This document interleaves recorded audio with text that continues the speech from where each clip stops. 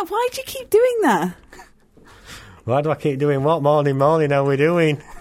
You are a madman. Right, just do it. Start now. We've started. How are you doing this morning, Rollo? I'm not too bad, thank you, JP. I like the way you're just flailing your arms around over there. I'm not flailing my arms. It's my wake-up, shake-up. It's a little routine I do as I get ready for the morning and witness the fitness. When you witness the fitness? Your good self. Oh, yeah, you're such a charmer. Well, it's dodgy studio lighting, so it's a bit difficult to tell, but I want to keep on the right side. You just keep kicking me when I get things wrong, so I'm going to try and behave myself this morning and keep on your right side if you've got a right side.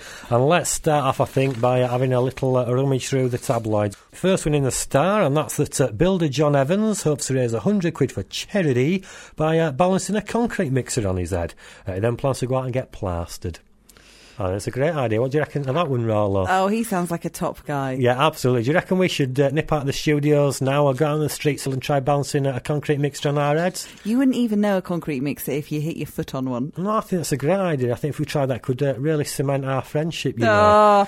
And yeah, you certainly know how to use a trowel the way that you've liberally applied the makeup this morning, although I think you've put a bit too much foundation on me, to be honest. I don't think I need that much.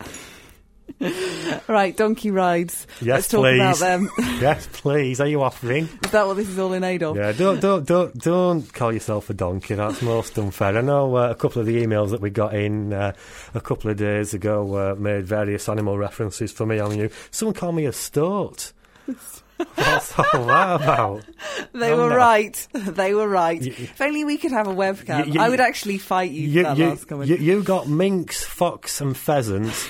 And I got stoat and badger. Yeah, what are you doing with that stoat? It's a good point. Right, donkey rides and cream teas are being put on to tempt holidaymakers in Southend at the local crematorium.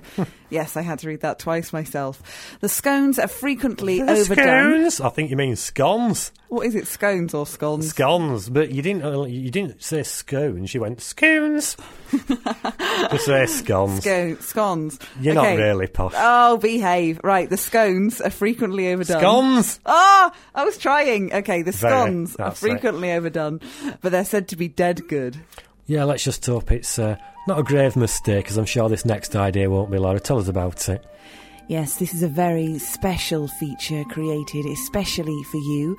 We're looking for people who have fallen in love, and fish has played a part. That's our tuna next Monday. Could be cod awful, but we think it could be a winner. Let's just hope we don't get battered.